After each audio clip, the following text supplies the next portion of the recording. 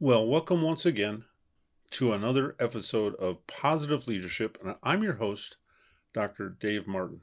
This particular episode is going to be a little bit more about self-awareness, but that's an important aspect of leadership. The leader needs to be self-aware. The title of this episode is called Closed Doors Lead to Exciting Opportunities.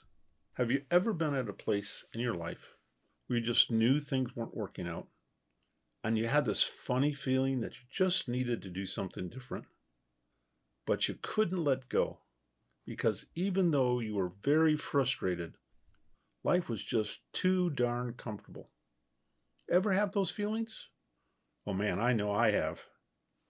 There is a way to overcome this dilemma. You see, I believe that holding on to our comfortable past often gets in the way of us exploring exciting opportunities that await us in the future. To move forward, we first have to firmly close the door behind us. Now, I've had closed the door on many stages of my life, and sometimes it's been frightening, and sometimes I've looked forward to my future opportunities. I've been a writer, an author, a professional speaker, and on and on. And I've been excited about all the possibilities.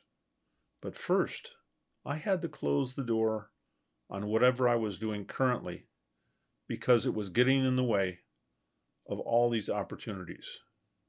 Looking back through my entire life, I can clearly see that I never took advantage of any opportunities that were always in front of me until I closed the door.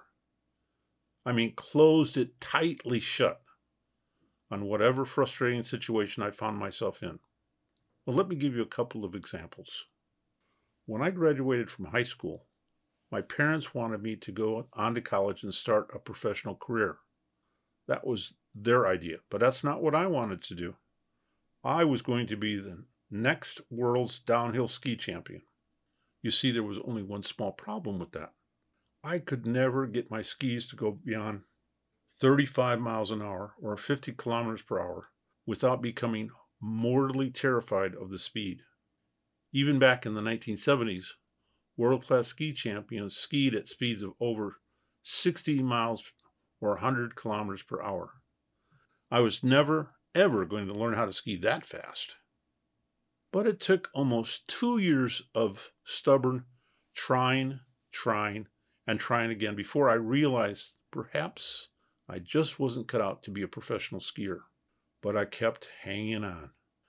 It wasn't until I lost my last minimum wage job and my car engine blew up at the same time that I finally realized professional skiing was not my destiny.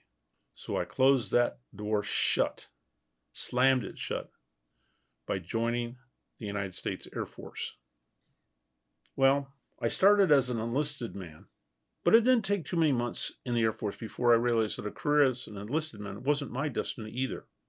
It began to dawn on me that no matter what I was going to do in the future, that I needed to pursue a college education and get my bachelor's degree if the next opportunity was going to present itself.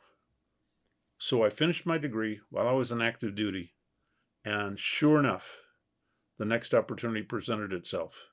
Just before I finished a professional certificate as an instructor, I was presented with the opportunity to become an Air Force officer.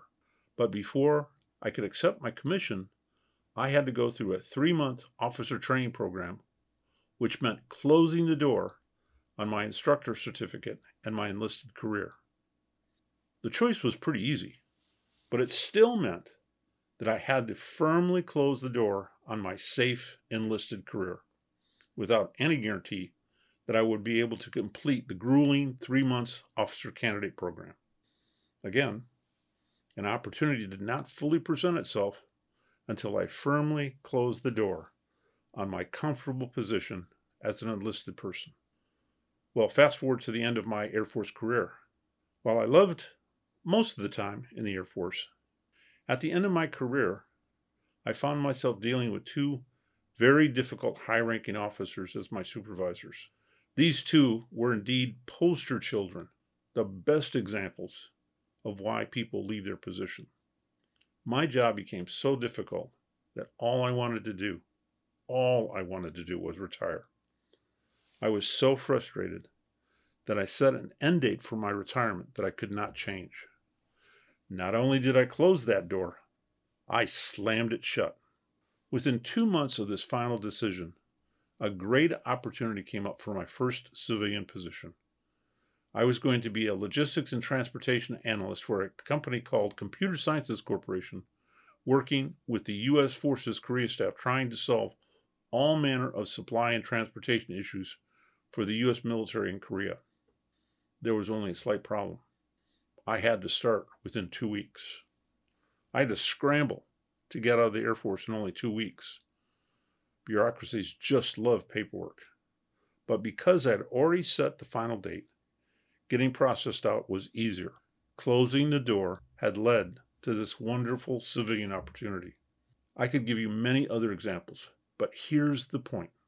If you find yourself struggling with where you are, if you're in a dead-end job or a frustrating situation, perhaps a difficult boss or troublesome coworkers that you just can't deal with, maybe, just maybe, it's time to close the door. Don't be afraid to close the door, for wonderful opportunities often exist on the other side of that open door. But you've got to be willing to walk through the door and close it firmly behind you. Not only do you have to close it, but you have to lock it behind and throw away the key. Is that scary? Oh, you better believe it is. And that's why many people don't move forward, because they keep the door open.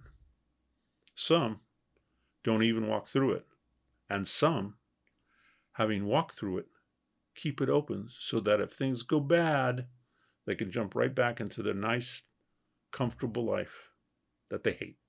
But to move forward, you've got to close the door, lock it behind you, and throw away the key.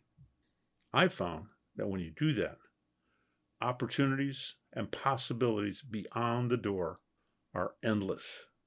So what about you? Will you take that leap of faith?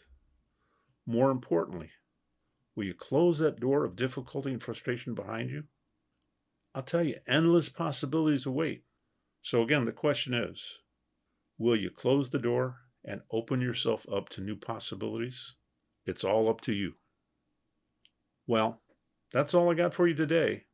I'm Dr. Dave Martin, and this has been Positive Leadership, and I'll talk to you again real soon.